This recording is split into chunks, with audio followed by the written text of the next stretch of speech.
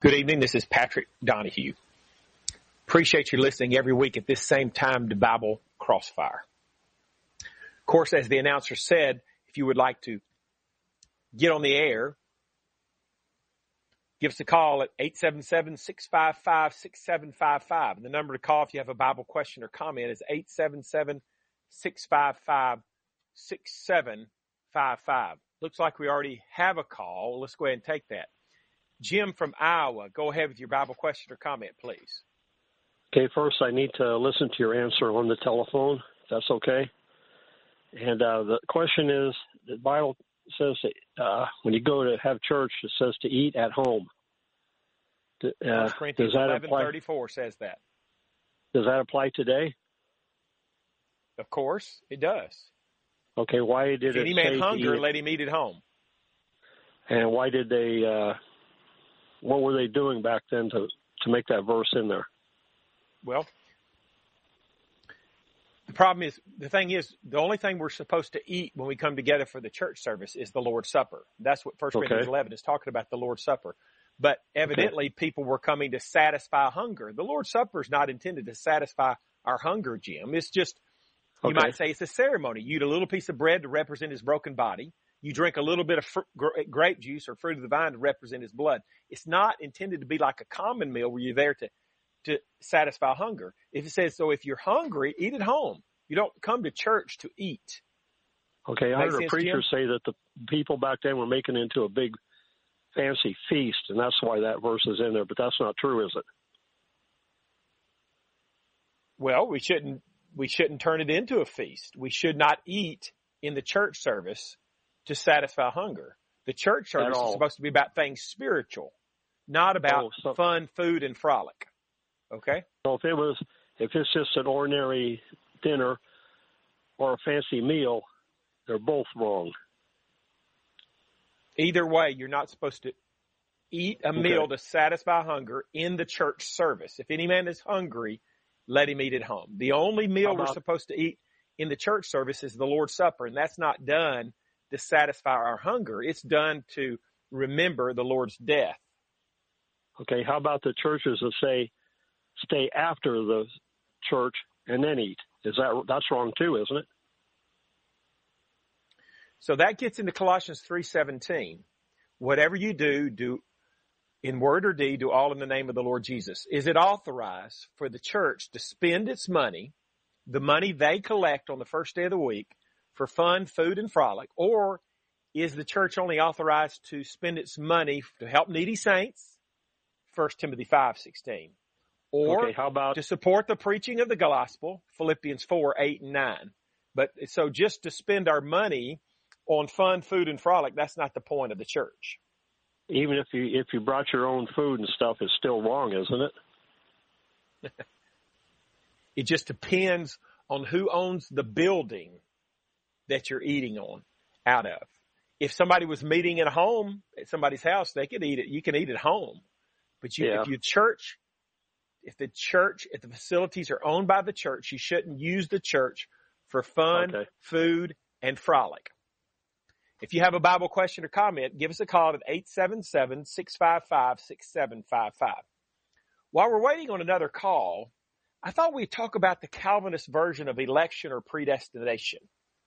You know, the Bible does talk about election or predestination, but it doesn't teach the Calvinist version of that. The website for a Baptist-type church in my area says the following about what they believe. Here's a quote. This is from their website. The salvation of humanity is fundamentally the work of God. Before the foundation of the world, God elected his people, setting his affection and grace upon them. In love, God predestinated his people for adoption. Faith is a gift of grace that is given by the mercy and pleasure of God, so that no one may boast. Apart from the intervention of God, humanity cannot choose of his own accord to worship God and pursue righteousness. God's sovereignty in salvation is comprehensive. From first to last, all of salvation is the work of the Lord. Now, normally when people say what this quote says, quote, before the foundation of the world, God elected his people, they mean the Calvinist view of predestination. that God has decided from the foundation of the world the names of who will be saved, as opposed to the character of who will be saved. Now, the Bible does teach that God has decided from the foundation of the world who would be saved, but not the names, the character. He says, this is the character of who's going to be saved. That doesn't mean that Pat or Jim, either one of them, are automatically accepted or rejected. Anybody who chooses to have that character can be saved. The names are not chosen, but the character is chosen. That's what the Bible teaches about election and predestination. So the Calvinists are teaching that the names are chosen before the foundation of the world, so we don't have any choice in the matter, which is called, in the Calvinist viewpoint, unconditional election. And they say then that Jesus only died for those thus chosen. And they call that the limited atonement. But again, the Bible does not talk about this kind of predestination. Now, the Bible does talk about predestination, but it's talking about how God chose the type of character of who would be saved, not the names. So that anybody who decides to have this godly character will be saved. Anybody. Let me illustrate. In Judges 7, 4 through 7, God elected those who would go into battle, and it turns out to be 300. God elected those who would go into battle with Gideon conditionally, based upon who drank water by putting their hand to their mouth, as opposed to those who got down on their knees to drink. So God chose or elected his soldiers based upon something they decided to do, based upon something they did. Did God choose these 300 soldiers? Yes. Did he elect them? Yes. But was it arbitrarily? Did he choose them arbitrarily for no reason at all? No, he chose them based upon how they drank the water from the lake or the stream or whatever. So he chose them, but it was based upon something they decided to do. And it's the same way with how God chooses or elects who will be a Christian. He chooses us, yes, but not by name. He chooses us based upon something we do. Jesus said, he that believeth and is baptized shall be saved, Mark 16:16. So he chooses who will be saved, not by name, but by who decides to believe and be baptized. If you have a Bible question or comment, please call us at 877-655-6755. So our decision has to be involved in this election because God commands in 2 Peter 1 verse 10 to make your calling and election sure. How could we make our election sure if we have nothing whatever to do with our election? Nothing whatever to do with God's choosing of who would be saved. The Calvinist says God elects us based upon nothing we do. It has nothing whatever with any decision upon us. So our free will is taken away from us. God forces us like robots to either be elected or not be elected. But this verse says make your calling and election sure. So that proves conclusively, and I don't use this word conclusively lightly, it proves conclusively for sure that the Calvinist version of election and predestination is false, because their version of election and predestination means you can't make any change to whether or not you're elected or not. But this verse says to make your calling and election sure, which shows you have a lot to do with whether or not you're chosen or elected by God. From the foundation of the world, then, God chose the kind of person that will be saved. Not the names, but the kind of person that will be saved. Anybody who's willing to serve God will be saved. What's the choice he made? Anybody that's willing to submit to him and his will be saved. That's the choice he made. That's what's being predestinated. That leaves us all with our free will. We can choose to serve God and be saved, or we can choose not to serve God and not be saved. My daughter and I were talking the other day, and she called this Calvinism doctrine abhorrent. She is so right. According to Calvinism, not only are certain ones picked for heaven, not really having a choice, because according to them, faith is forced upon us. That's what they mean by faith is a gift of grace that is given by the mercy and pleasure of God, which is a misunderstanding of the grammar of Ephesians 2:8-9. They basically believe you don't even have a choice about whether or not to have faith. God forces it upon you. But here's the thing that's so abhorrent Others are destined for everlasting punishment with no chance to change that definition, no matter how much they want to serve God, because Jesus didn't die for them in the first place. Let me say that again. Calvinism means if God didn't choose your name before the foundation of the world, then Jesus didn't die for you, and therefore it doesn't matter how much you trust and obey Christ. You are going to burn with the devil forever. You can't help it. You can't change anything. Before the foundation of the world, if your name is Fred, God chose Fred and said, you're going to burn forever with the devil. That's an important doctrine. It's a truly important doctrine. That's what Calvinism teaches, that Jesus didn't die for some, and therefore those people can't be saved no matter how much they want to serve the Lord. If you have a Bible question about Calvinism or any other Bible topic, give us a call at 877-655-6755, 877-655-6755. Here's some verses, first of all, against the limited atonement, and then we'll give some verses against unconditional election. Here's some verses that prove this limited atonement theory is false. What is the limited atonement? That Jesus only died for some, what they call the elect. He didn't die for everybody. Here's some verses that prove that's wrong. First, Hebrews 2:9.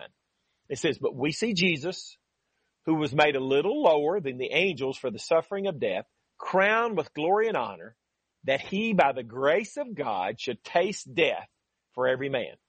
Now, let's throw aside all our prejudices, everything that we've ever believed in the past, and let this verse answer the question. Did Jesus die for just some people, or did he die for all? This says that by the grace of God, he should taste death for every man. That's clear.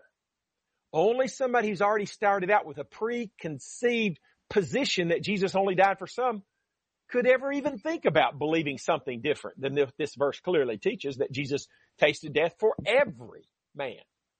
How can every man only mean some of the men? It can't, can it? Unless you're just trying to change the Bible. You want to believe what you want to believe, which is Calvinism, so you'll do anything you can to get around what the scriptures say. And you want to believe Calvinism, possibly because Calvinism teaches once saved, always saved, and that makes it so convenient. People can just live any old way they want to and still be saved. I think that's what's driving this. I want to be saved, but I want to keep living in sin. And Calvinism enables that. 1 Timothy 4 verse 10, how about this? God, who is the Savior of all men, especially of those that believe. Especially those that believe. Sounds like Jesus is the Savior of everybody, especially of those that believe, meaning he's also the Savior of those that don't believe, meaning he also died for those that don't believe. Doesn't it sound like that to you? It does to me. If he's the Savior for all men, especially those that believe, that would mean, the especially part, would mean he's the Savior of even those who don't believe. That doesn't mean they're going to be saved. That means that Jesus died for all men. Especially of those that believe would mean the ones that believe are the ones that take advantage of that. But Jesus died for even those that don't believe. That's pretty clear. The same thing we see in 1 John 2:2. It says, talking about Jesus, he is the propitiation for our sins, and not for ours only, but also for the sins of the whole world. So Jesus died. He's the propitiation for the sins of the whole world. Not for just the Christians. He says not for our sins only, but also for the sins of the whole world. In other words, not just the Christians, but everybody. Jesus died for everybody. He died for every single atheist out there. The atheist, though, doesn't take advantage of his death. Jesus buys the ticket for everybody with his death. But most people don't choose to go to the game, even though they had to have a ticket bought for them. They choose to ignore the death of Christ, go to the bad place, when they could accept the benefits of the death of Christ and be saved forever. If you have a Bible question or comment, please call us at 877-655-6755. Bible question or comment, 877-655-6755. The lines are wide open. And then 1 Timothy 2 verse 6, who, talking about Christ Jesus, gave himself a ransom for all. He didn't just die for some, he gave himself a ransom for all. These verses conclusively prove this limited atonement theory is false. This theory that Jesus only died for the elect, therefore the ones he didn't die for can't be saved no matter how dedicated they are to serving the Lord, it is completely false according to the Bible. This Calvinism doctrine is something born by the imagination of man. The Bible doesn't come anywhere close to teaching it. Now, so those are passages that prove this limited atonement theory is false. This idea that Jesus only died for some people and not for everybody is false. Jesus tasted death for every man. Hebrews 2:9. Here are some passages that teach that another point of Calvinism, unconditional election, that's their version of predestination, that people are decided before the foundation of the world who the names of the saved people will be. So it can't be conditional. If John is going to be saved no matter what, and Joe's not going to be saved no matter what, then salvation, of course, can't be conditional. John's going to be saved no matter what he does. There's no conditions. But we have the most famous verse in the Bible that proves this wrong. For God so loved the world that he gave his only begotten Son, that whosoever believeth in him should not perish but have everlasting life. That's so simple. And if it teaches anything, it teaches salvation is conditioned. Condition upon us believing. God died, sent his Son to die for everybody. He loved the world. He died for everybody in the world so that whoever believes in him should not perish but have everlasting life. That is so clear. Salvation is conditioned upon us believing. It's not unconditional. So the Calvinist version, their version of predestination, is false to the core. Joel from Tennessee, go ahead with your Bible question or comment, please. Joel, you're on the air. Can you hear me? Yes, I was wondering what the New Testament teaches when a person receives the gift of the Holy Spirit. So Peter told some believers in Acts 2:38, repent and be baptized, every one of you, in the name of Jesus Christ, for the remission of sins, and ye shall receive the gift of the Holy Spirit, Holy Ghost. And so when a person, a believer, repents and is baptized, not only does he receive the forgiveness of sins, the remission of sins, he receives the gift of the Holy Spirit, the Holy Ghost. Does that answer your question, Joel? A little bit, but I see different times in the book of Acts. At one point, they received the Holy Spirit before baptism, and one time, none of them received it. And the Apostle Paul asked them in Acts chapter 19, have you received the Holy Spirit since you believed? Mm-hmm. So he was assuming they had already been baptized. Yeah, so that's explained by the fact, Joel, there's two different measures. John 3:34 says Jesus received the Spirit without measure. There's at least two different measures of the Holy Spirit. There's the earnest measure, talked about in Ephesians 1:13 and 14. It's given us as an earnest of our salvation. It's only given when we obey the gospel, Acts 2:38. We repent and we're baptized, we receive the gift of the Holy Spirit. The miraculous measure of the Holy Spirit, Joel, that's a different measure. It can be given before baptism, as in the case of Cornelius. The people in Acts 8, they had been baptized, but they hadn't received so they had received the gift of the Holy Spirit according to Acts 2:38. They'd received that in Acts 8. But then the apostles had to be called down, the two apostles, Peter and John, to lay hands on them in Acts chapter 8 so they could receive the miraculous measure of the Holy Spirit. So that proves two different measures. They had received one measure when they were baptized, Acts 2:38, and then they received the miraculous measure later when Peter and John laid their hands on them in Acts chapter 8. Is that what you referred to, Joel, about laying the hands on them, receive the miraculous measure of the Holy Spirit? Yeah, just at the different times. And when Jesus breathed on them before he ascended to heaven, would that be a measure of the Holy Spirit? And then on the day of Pentecost, they received the miraculous gift. You know, I'm not 100% sure right now what that's talking about when he breathed on them, but says he breathed on them, received the Holy Spirit. Did they receive it right then, or is he talking about them receiving it in Acts 2?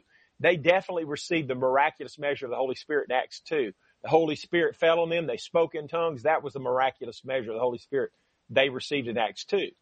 That's not the measure of the Spirit that's being promised in Acts 2:38. That measure of the Holy Spirit is conditioned upon baptism. But the miraculous measure of this Holy Spirit, just as you pointed out, can come before baptism, as in the case of Cornelius and his household in Acts 10. It's got to be two different measures, because one measure is conditioned upon baptism, Acts 2:38. One came before baptism in Acts 10. Go ahead, Joel. All right, that answers my question. Just curious. Thank you, Joel, for your call.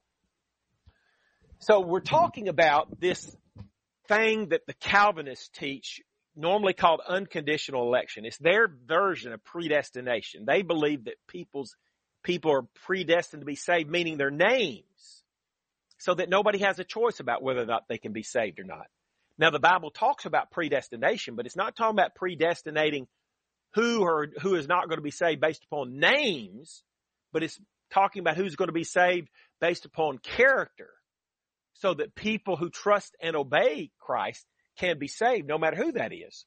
So 2 Peter 3:9 shows that unconditional election is false. Unconditional election is the name for the Calvinist view of predestination. It says, the Lord is not slack concerning his promise, but is long-suffering to usward, not willing that any should perish, but that all should come to repentance. Yeah. So look, what's the condition there of salvation? Repentance. If you want to avoid perishing, there's a condition. You have to repent. The Calvinist says salvation is unconditional, but this says if you want to avoid perishing, you have to repent. So obviously salvation is conditional. How about Hebrews 5:9? He, talking about Jesus, became the author of eternal salvation unto all them that obey him. Salvation is conditioned upon obedience. The Calvinist says no, salvation is unconditional. The Bible teaches over and over and over again that salvation is conditioned both based upon our belief, John 3:16, and our obedience, Hebrews 5:9. And then we already read 2 Peter chapter 1, verse 10, brethren, give diligence to make your calling and election sure. Obviously, our election, our predestination, our salvation is conditional because it's up to us to make our calling and election sure. And if the Calvinist view of predestination and election is true, this verse is completely false. This verse conclusively proves the Calvinist version of election is false, that God elects people in a total arbitrary way, not based upon anything they do. But this shows that we can make our calling and election sure, so it does have something to do with what we do. And then Mark 16:16, we've already mentioned, Jesus said, he that believeth and is baptized shall be saved. So our salvation, again, is conditioned upon believing and obeying, believing and baptism. Those are two conditions we have to meet in order to be saved.